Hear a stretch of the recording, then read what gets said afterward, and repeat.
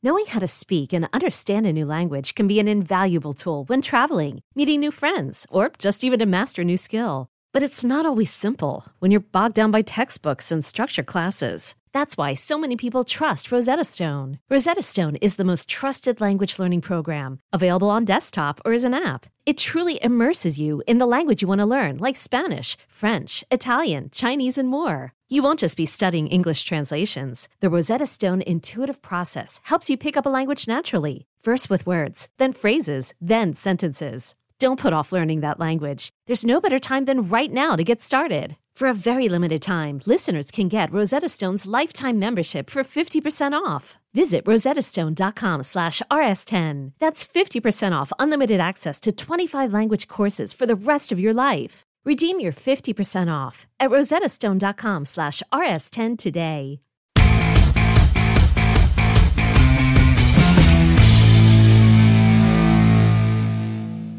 What's up, and welcome to this Comic Book Nation bonus round episode where we are talking about Teenage Mutant Ninja Turtles, Mutant Mayhem, the new franchise reboot for TMNT. I know I'm going to mess that up all throughout this podcast, but that's okay. Joining me today, the rest of the Comic Book Nation regular hosting crew is off doing their thing, but they will be back for our regular show on Friday. So I have brought not only two TMNT experts, but two comedy experts with me. They were just talking shop before we started the show here. You know him from Daily Distraction, our own, and many, many comic book interviews. Our own Mr. Chris Killian is here. And from our anime team, and do you do gaming? I always forget. Do you do gaming? I do a little bit of everything. Oh, yeah. Okay, so he's another Swiss Army. Gaming, wrestling. Evan is a jack of all trades. Yeah, he's a Swiss Army knife. We have several types of comic books. I know quite a bit. Yeah, I'm a Swiss Army knife, too. So we got another Swiss Army knife with us. Mr. Evan Valentine is back on the show. Hey, everybody.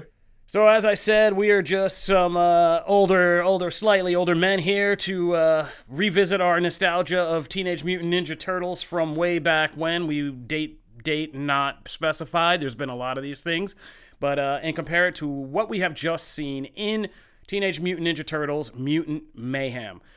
Full disclaimer, this is a bonus round episode of Comic Book Nation, the only show that does it all for geek culture.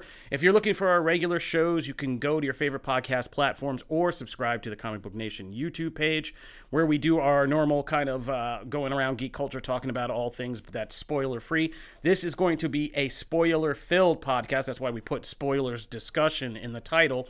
But in case anybody's confused or just fell in here, yes, we will be talking Teenage Mutant Ninja Turtles, Mutant Mayhem in full spoilers. So that's enough preamble from me. Let's get into it.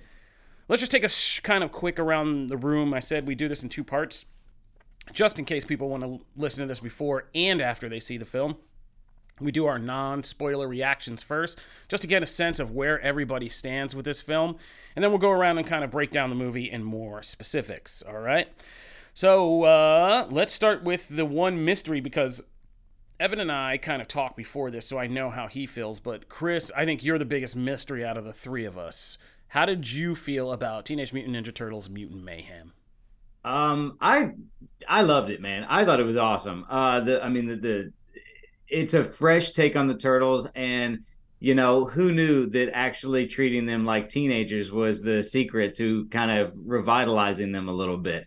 I got a couple of issues with the movie, but like minor issues. But overall, I think it's a great reboot of the Turtles. I enjoyed it much more than the previous reboot that we had with like the Michael Bay sort of series. I think it's way better than that. But I would say on my list, I like 1 and 2, the original 2 movies are still like top tier for me, because I just love those movies. And I think they're so fun, and they've aged, I think, pretty well. And especially the first one, it had such a good tone to like the original comics. And then I really loved the TMNT 2007 one, but this is right up on par with that. I would say it's kind of up in the air between those two right there. All right, so yeah, you and I kind of follow on the same path here. I feel kind of the same way. I've been a longtime Turtles fan. Those first 2 live-action movies were big deals to me. Those were like life-changing movies to me back in the day. And I also was like really impressed with the 2007 reboot. I think this is the more interesting take on the Turtles because it's really hard to have a franchise that's run this long and still feel like you can open new doors or actually crack the framework open and do something new with it. But it is kind of weird because this movie kind of retroactively makes me feel incredibly bad about how I've looked at these characters because I've never really have considered what it's like to be a teenage person living in a sewer and being like, oh, maybe I don't want to do that or have this life, or maybe it is not so awesome that we sing songs about it. But so that take of the characters was kind of really interesting and made me be like, oh yeah, I've never really looked at these characters that way. And I don't think any other of the films have necessarily done that. I also think that the difference between the 2007 and this one is I feel like this one sets up a franchise universe that has already pulled me in and makes me want to come back and see more. Whereas the 2007 one was like, oh, that was a cool like vision of the Turtles, but I didn't necessarily be like, okay, there should be a whole franchise of this and I'm ready to jump back in. You know what I mean? Yeah, it reminds me, there's been this meme going around recently that's got like Conor McGregor wearing a backpack, and the meme is like every high school student in Spider-Man. And that's sort of like this old adage that like high school students were actually always played by like guys in their 30s and, you know, stuff like that. So I think that is very relevant to the Turtles, right? Because they've always come across more like surfer dudes or something rather than like teenagers. And so now this is the first time when I actually authentically felt like it says they're 15 in the movie, and they actually honestly feel younger than that to me. They're more like 12 or 13 in my mind with the way they're acting. But I love that they really zeroed in on how they are like very inexperienced, immature, hormonal teenagers. I love that. Evan, I know you have a different take. So you actually reviewed the movie on comicbook.com. So you can go on comicbook.com/movies and read Evan Valentine's full official review of Mutant Mayhem. But why don't you just give us the verbal version here? Yeah, sure. So while I didn't necessarily love it as much as you both, I still thought it was an exceptionally solid take on the Teenage Mutant Ninja Turtles. And to kind of extrapolate on what you said, Kofi, I really am excited to see what they do in the future with this. And since this is, a spoiler review, we can talk about this kind of stuff. One of the things that I found most exciting about this was that it is going in a direction that has never, as far as I know, and I have a pretty good handle on all these different incarnations of the Turtle Brothers, but for the most part, I don't think that they've ever had a storyline involving the Teenage Mutant Ninja Turtles that has focused on them actually going to high school and being known by the general public and attending class and all this other stuff. So I'm really anxious and excited to see like how that plays out in a TV show, in the sequel that has already been confirmed and everything. And for my review in general, I think that a lot of the title of my review was mutant mileage may vary. I think that there's a lot of things in this movie that work, and I think that there's a lot of things that don't necessarily work as well as they could have, especially if you watch this movie maybe like even a year from now. I think that some of the jokes just won't hit as hard. It's a product of its time, and that's both a strength and a weakness for it. And I'm anxious. I'm really happy at the fact that so many people are loving this movie, because I can understand the strengths of the movie. I'm a little more critical on this one than most, I think. Okay, well, let's talk to our second kind of non-spoiler, easy subject matter to discuss, which a lot of people have asked about, which was the animation style of this movie and the kind of the stylistic portion of it in general. A lot of people, of course, making the comparisons to Spider-Verse, and there is, with good reason, there is this kind of living comic book, living drawing style that this movie does. It's very different than Spider-Verse when you kind of get into the finer points of it. I think when you're in the movie and in the world and immersed in it, it definitely feels like same kind of concept but different style. I think what also surprised me about this is how well they do sequencing in this movie. This movie has like quite a few kind of actual fun, creatively done sequences. There's like the first, and we're going to talk about this all when we get into specifics, but like A lot of the action scenes are done in very creative ways that I thought, from like the Turtles' first battle in like a machine wear shop to like when they're going through this montage we saw in the trailer, if you're watching, of when they're looking for the villain and they're going across town and fighting these various people. There's this whole funny montage about these different crime bosses and them like going through this fighting, and it's all well done. The soundtrack is slapping, like, and there are some really kind of slick stylistic sequences that director, who was it, Jeff Rowe, put together in this, and I was really kind of impressed by that. So I think people shouldn't worry about the animation. Like we saw the trailers, but when you get into the actual world of the film, they do some really fun things with animation and kind of playing with it.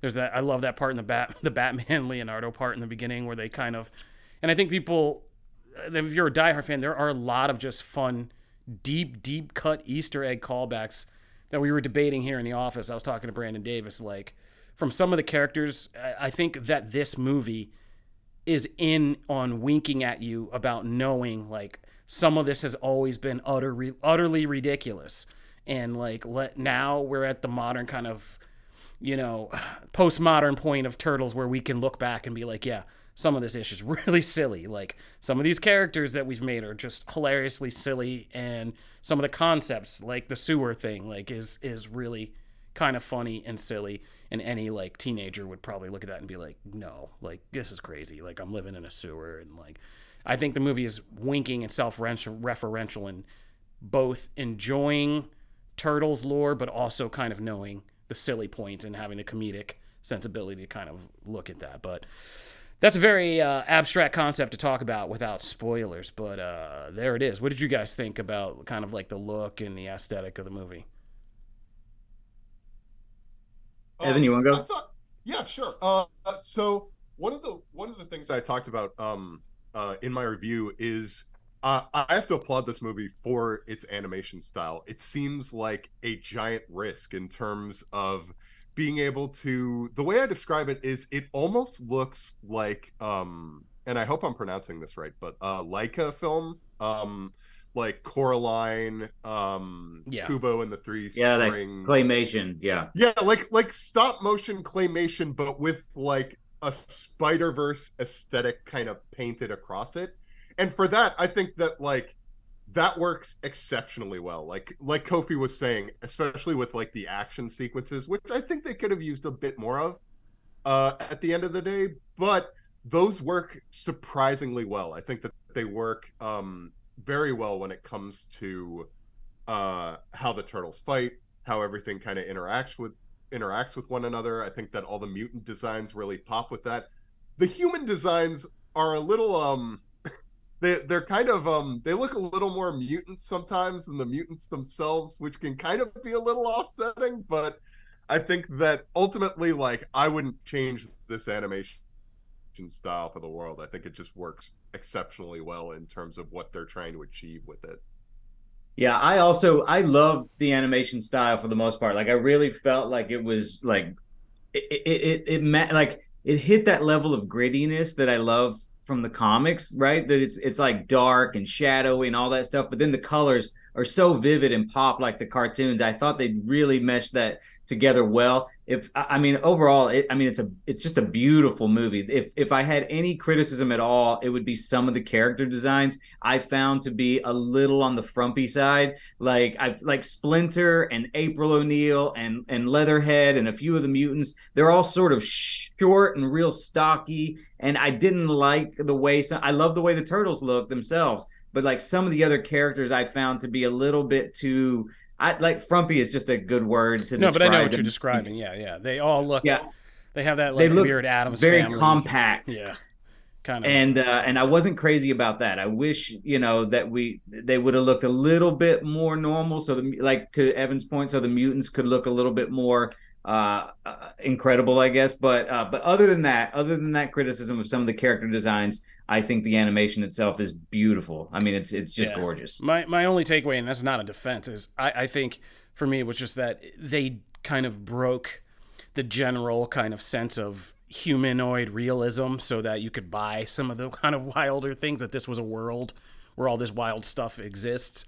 Because, yeah, I mean, nobody looks like a typical humanoid in this. There's always some exaggerated portion, whether it's the soldiers with, like, the big chins and, like, or what's her name from TCRI, Maya Rudolph's character with the kind of tiny chin. Even the mutants, though, right? Like, even, like Rocksteady's, like, very boxy. Oh, yeah, and he just looks like a big, giant square. And I didn't love the way that they the proportions on them I didn't care for. No, it's you can see it the most in Raph, because each of the turtles is subtly, like, very designed a little bit differently in their body types, and Raph is, like, clearly, like, the bruiser, stocky one who, though hilarious with his kind of overly teen inspired testosterone violence. Yeah. All right. That's enough preamble. We can get into spoilers now. Let's talk about our favorite parts and really dig in. I'm tired of waiting. So let's start on a positivity note. What was like some of you guys' favorite parts? And then we can pick this thing apart if we want to here.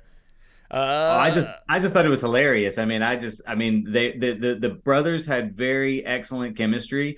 They felt really like brothers. I think Jackie Chan does a fantastic job as Splinter. I do have some nitpicks about some of the stuff in the movie, but overall the story was great. It was fresh. I like that they went sort of the Dark Knight route and like didn't introduce Shredder as like the main big bad right at the beginning, and if they've sort of saved him.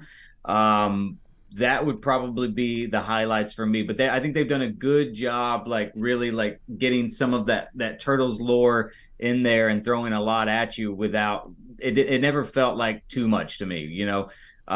So that's probably my favorite part about this movie. All right. Well, now that you said you had some criticism, this is the part where you want to dig into anything specific you didn't like. Yeah. So here's my main thoughts. I think that the voices for Donatello and Michelangelo should have been swapped. I found Donatello to be so much funnier, and he sounded like the youngest of the brothers. I thought all of their voice work did really well, but I kept getting distracted by how not funny I found Michelangelo to be in comparison to like Donatello and Raphael. When Mikey is supposed to be like the really funny guy, that was one of my issues with the voice acting. And then the other issue was like when you were talking about how, you know, wink, wink, the story is with some of the sillier elements of the Turtles. For the most part, I agreed that it was pretty well done, but I did not like some of the way that they treated the origin for Splinter. The fact that Splinter is just like learns kung fu from like 70s action movies was a little too. I try not to get too hung up on it because I'm like, it's a, you know, whatever. It's a goofy Turtles movie, but you know, there was that part of me that's like, that's not how it happens, you know. So you know, that's all. Those were my two biggest. I gotta refresh. What is Splinter's like true origin? How did he like? Was he like a rat in somebody's dojo or something? So like yeah, he was like a rat for. I can't remember specifically what it is in the comics. There's been different origins. At one point, he's been a human that turned into a rat. Yeah. But then at other points, he was just a rat who was a pet of Shredder's.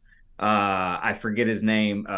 Roko Saki is Shredder, right? Yeah, that's Shredder. So he's like basically the pet rat of somebody that Shredder hates, and Shredder murders his master, and then, you know, Splinter immediately. That's the origin in the 90s movie. So but he's always been like trained classically, you know. He's always learned martial arts from like some masters and not from some 70s, you know, kung fu action films.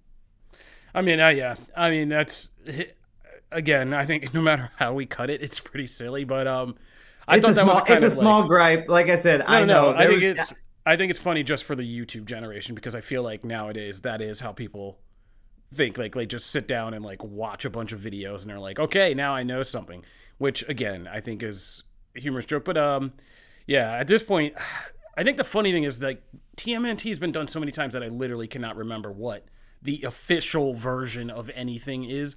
But yeah, that one's you got to play fast and loose that these guys were just hanging out in the sewer watching YouTube and learn to be kind of martial arts masters. But all right, that's a fair one. I'm kind of curious, how did you guys, because I've heard one of the biggest debate things I've heard is about this take on April O'Neil, who I love that we got the Bears Ayo Edebiri here.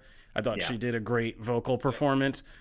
I personally thought I loved this take on the April O'Neil character. Like, let me first of all just say, like, in the pantheon of great franchise characters, I am not attached to April O'Neil very much at all, because she was just like generic reporter person who discovers turtles. And even over the course of many animated outings, I don't think I ever was like, I don't remember one that was like, man, that April O'Neil episode really got to me. Like, yeah. And yeah, I've never had like the biggest crush on April O'Neil, because she's just one human who knows turtles are around and knows that they're the guys in the trench coats, right? So I was never really attached to that. I did like how they used that character in this story, and I did love, like, one of my favorite parts, because I never thought this movie would go here, was the puking thing when she auditioned and she starts puking all over the desk. Yeah. Like, Yep.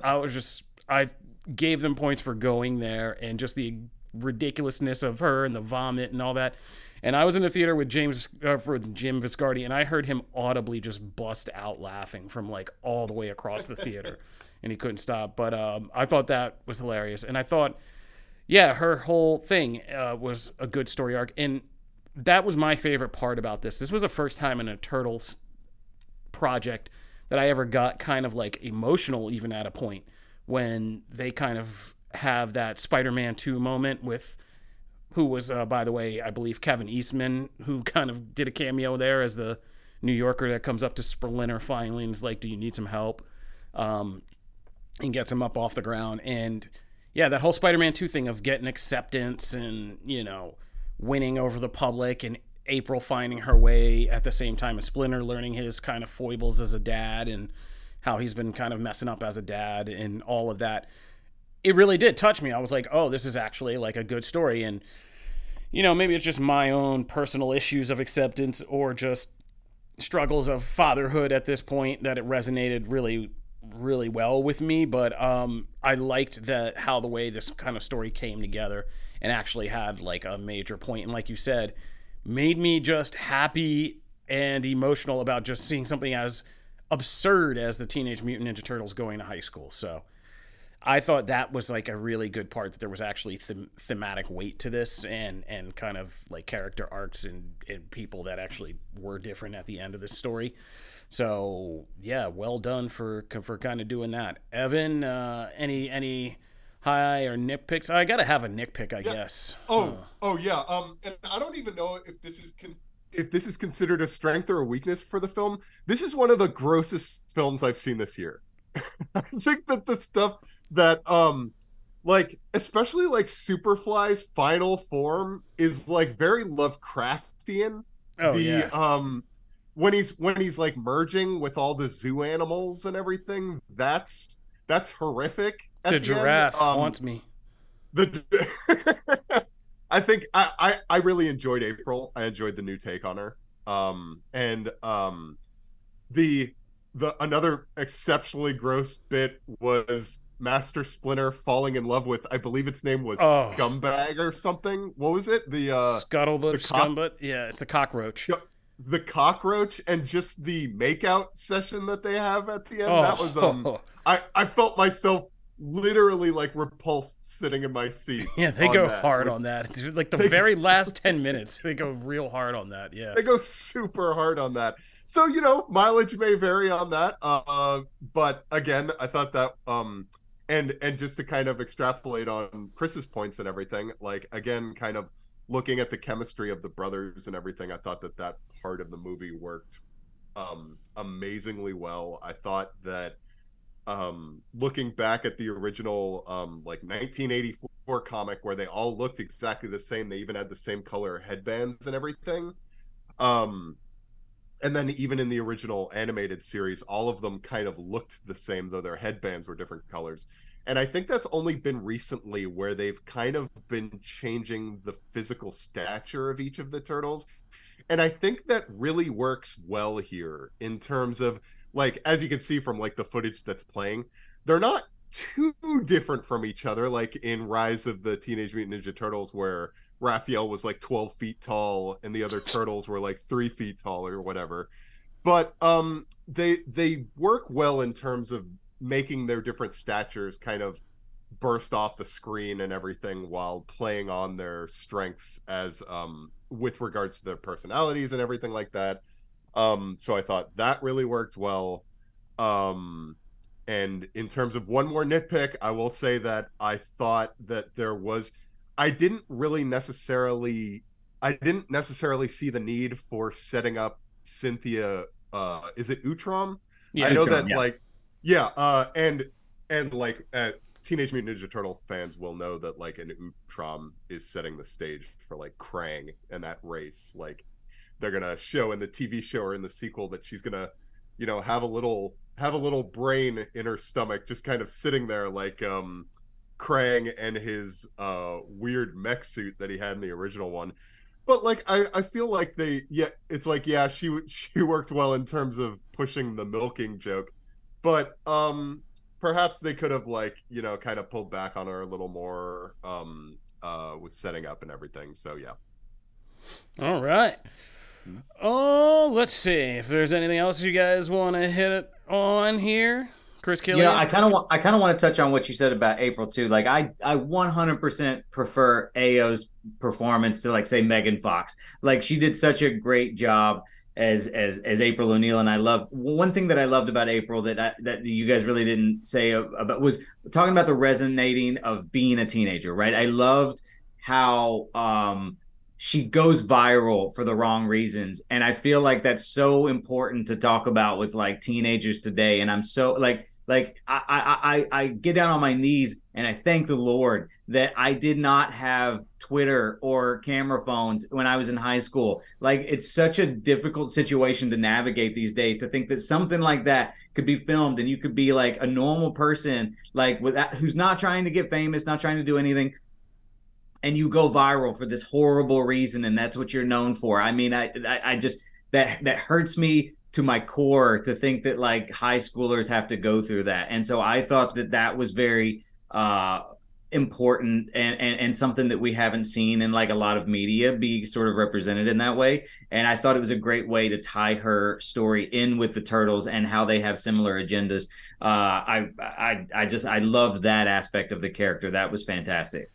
Yeah, I agree. I liked April's story, and like you said, there's a lot of this movie, and I wanted to talk to, I know I can't because of the strike, but Seth Rogen about it, because I feel like it's ironic that somebody who has no kids, I wanted to be like, do you think you could have made this movie if you actually were in the forest of having kids? I feel like it's somebody who has to be outside of this and is observing all this from the outside who can effectively do this, because there is so much that hit on stuff as a parent, like, that you're nowadays just like, and not to you, but I know, like, you have to deal with your own teen angst stuff right now, and I'm starting to get into that area in the next 5 years or so, and it's just like, yeah, even with my 5-year-old who now understands YouTube and, like, the quest to make YouTube content, and I'm like, oh my God, like, I can't believe at 5 years old we're already doing this, like, but I like that the movie also, one of the thematic things was them thinking that there was, like, an easy YouTube fix to these problems, right?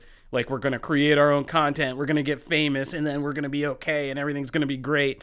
And, like, one of the lessons they actually have to learn in the movie is we've been doing this for all the wrong reasons. Like, everything we set out to do was for this kind of misguided reason of fame and reward and all this stuff, but that's not what it's about. So, yeah, there is a weirdly, and as Evan said, though, this might be the strength and the weakness of this particular vision of the Ninja Turtles, which is that it is a product of its time and such a successful update of the franchise for teenagers of today, right? Which is something I don't think they've really cracked the code on before. It's just been the Turtles here in a new style and time, not like what is it actually to be a teenager of this time and what kind of concerns, problems, and things are you looking at now.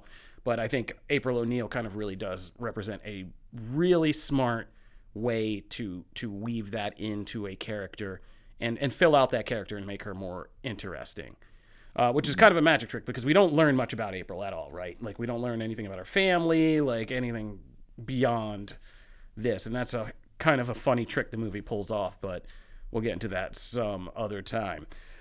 All right, I think we should take a quick break, and then we're going to come back and real quick talk about what's coming next, because this is not the end. Not by far. So let's take a quick break, and then we'll come back and talk about the future of TMNT.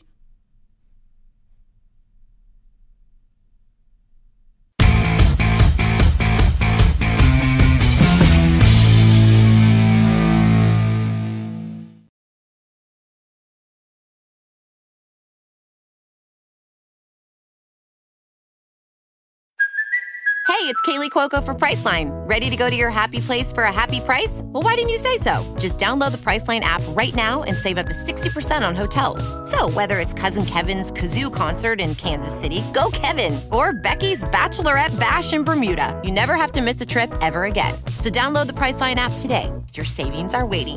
Go to your happy place for a happy price. Go to your happy price, Priceline.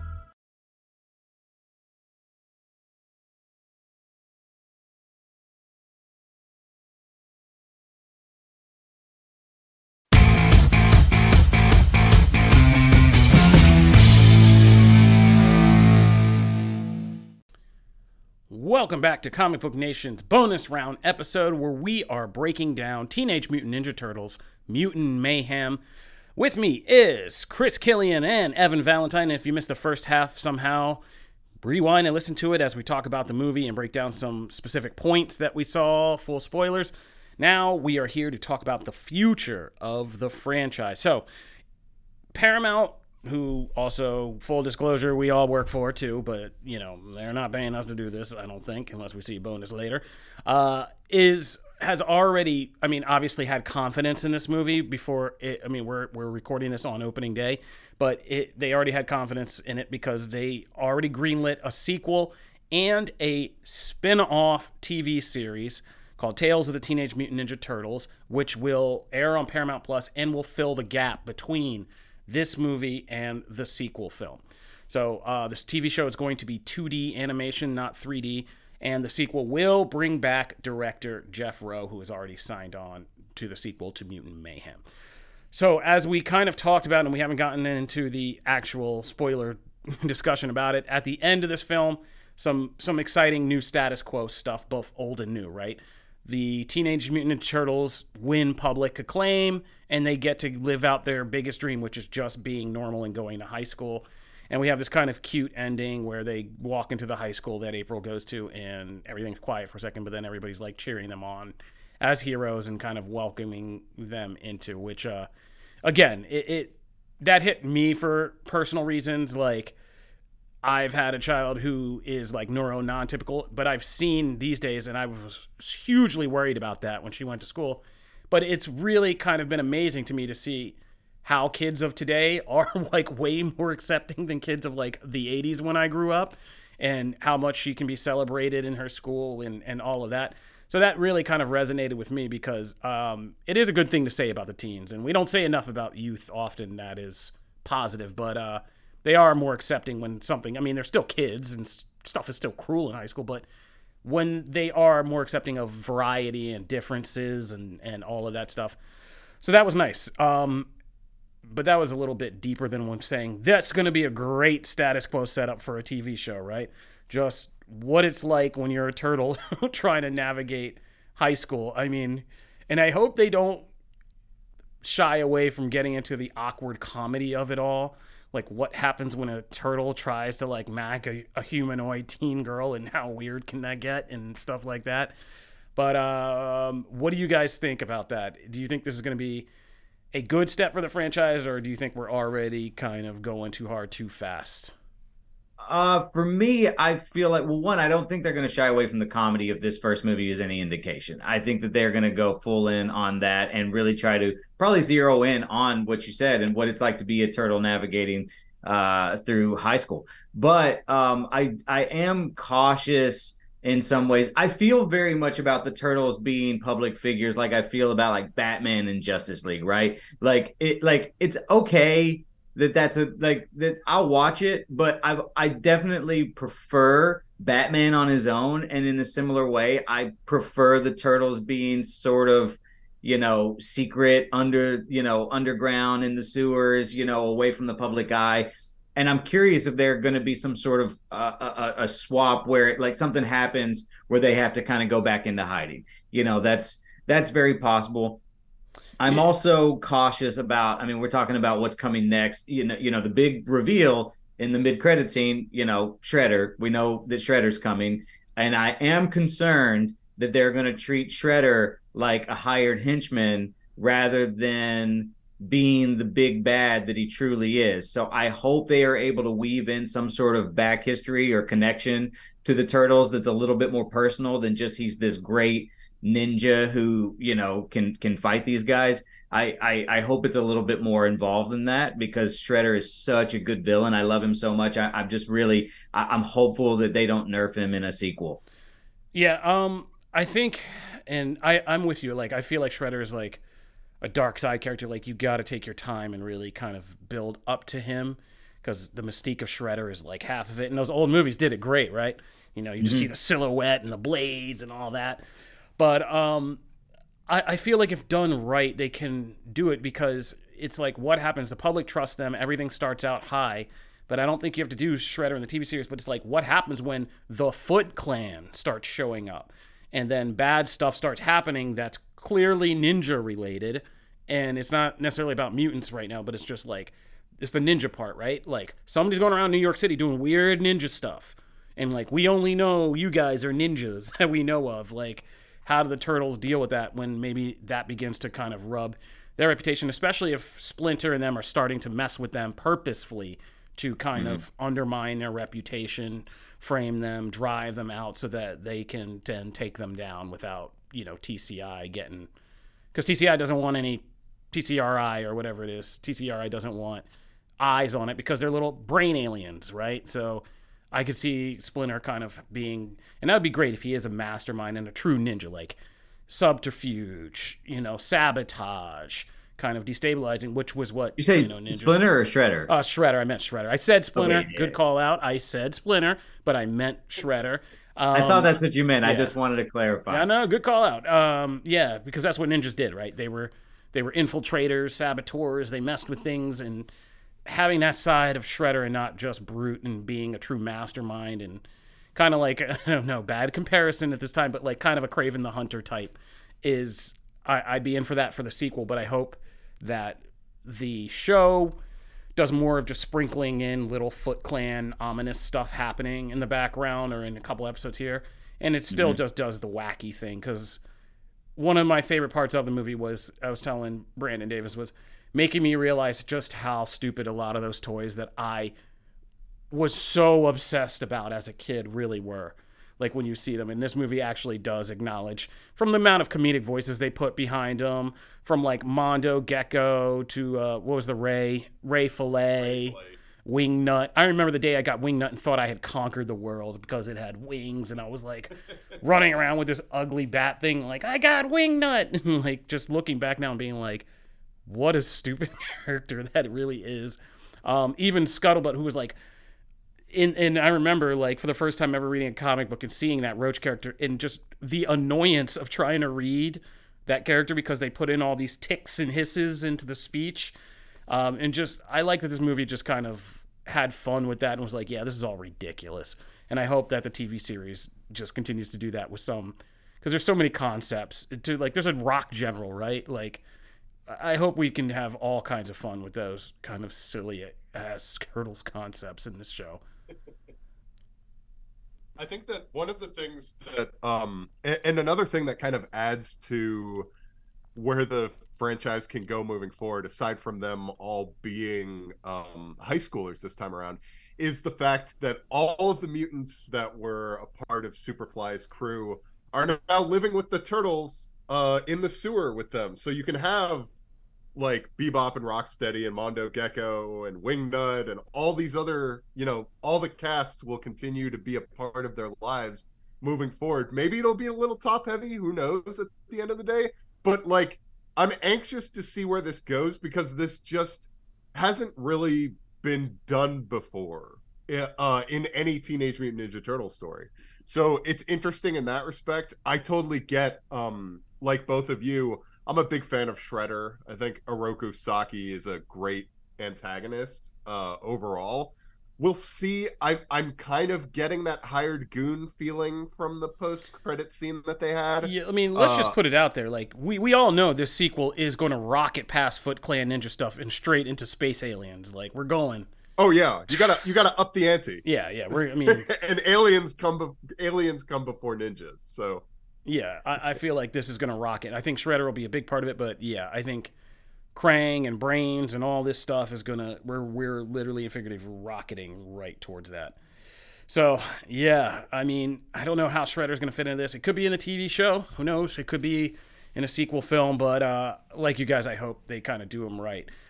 His silhouette at least looked badass, right? You know, very, very blue. Yeah, he looked awesome. And I think you're probably right. I would imagine they're going to save Shredder for the sequel. We will probably, if I was a betting man, I think we might see some Foot Soldiers or the Foot Clan or like little hints of Shredder. Like we'll hear about him. I think he'll have maybe some, like he'll be talked about in the show, I think, but I don't think we're going to actually like see him in the show. Final things, just to touch on a couple points. I mean, I know Chris Killian, you should watch all his excellent interviews with the cast and crew of this before the SAG strike, we must note. Yes, before the SAG strike. Also, on a note, we probably won't be seeing that sequel for a while because I did talk to Jeff Rowe, and he told me that while it has been greenlit and while they do have plans, the script has not been written yet because of the writer's strike. You're sitting here breaking Wonder Woman stories. You know, Teenage Mutant Ninja Turtles sequel stuff. You're holding back on us on this podcast, Chris Killian. So there you go. The man talked to the man himself. So there you have it. But yeah, I mean, we all know, like, yeah, SAG is and all this is got to get sorted out way before, and hopefully not another round of animators also spazzing out after this. But we'll see with how that goes. But anyway, that's to promote Chris's interviews he got in before all this, including with Ice Cube, who talked for a while. Because I thought Ice Cube was like the riskiest casting of all this. Putting Ice Cube into a character literally named Superfly was like, and not Baxter Stockman and all that, like so risky. But I thought he did a good job, and there are a lot of funny references here for music fans. If you're a music fan, like he quotes Ice-T at one point, and I asked him if that was his idea, and Ice Cube took full credit for it. I knew he was ad-libbing. Oh yeah, that's all me. I wanted to put as many references as I could in there. Yeah, I could tell he was ad-libbing because I was like, "There's some of those references, frankly, were just too deep black culture." I was like, "There's no way that like Seth Rogen wrote this into a movie." Like those lines are just so like there's so many quotes. I would love to do just the Superfly quotes that he puts in. Maybe that's a fun article. But yeah, I thought he did a good job. And man, if nothing else, the soundtrack of this movie, I can't tell you how good and like how weirdly it all came together. That at the time I was like a big Turtles fan. My older brother's 10 years ago older than me, also introduced me to hip hop by handing me a single like tape and being like, "Go listen to this. This is hip hop." And that song was "Can I Kick It" by Tribe Called Quest. And yeah, man, if nothing else, this movie bringing that song back makes me eternally grateful because, yeah, that song slapped so hard and it was so great at the end credits of this movie. So good soundtrack too. It's been a great year for sound for like 90s franchises and Transformers, this kind of slapping soundtracks, man. So go check that out as well. All right, I think we've done the thing. I think we've earned the bag on for Paramount and Ninja Turtles today. I want to thank my guest, co-host, Chris Killian and Evan Valentine. Tell the people where they can find you. For me, on Twitter, you can find me at Chris Killian. That would be X now. We don't want to get sued. Oh, you think we're gonna get sued for no, calling I'm just kidding. Twitter? I'm calling Twitter. I'm not calling it X. I'm not doing it. It's Twitter. Chris Killian, at Chris Killian. That you can find me on there, or on Instagram. You can find me at CK Comedy, and that's pretty much with the two that I mess with the most. So find me on one of those. And Evan. You can find me on Blue Sky. No, I'm kidding. Well, you can't find me on Blue Sky at EV Comedy, but you can also find me on the site formerly known as Twitter X, also at EV Comedy.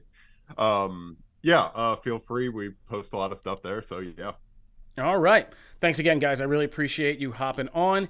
If you guys are just listening because you're a TMN...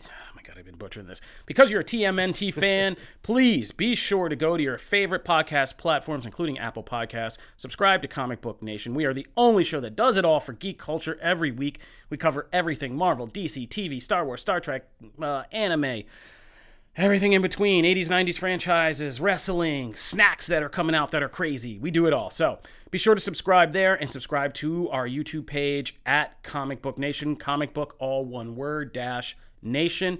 And join us this Friday as we'll probably talk a little bit more with the larger crew about Teenage Mutant Ninja Turtles, a bunch of stuff that's happening on the TV side, and kind of what's coming our way at the end of summer. So be sure to follow us and don't miss a thing. We are Comic Book Nation, and we'll see you out there. Peace.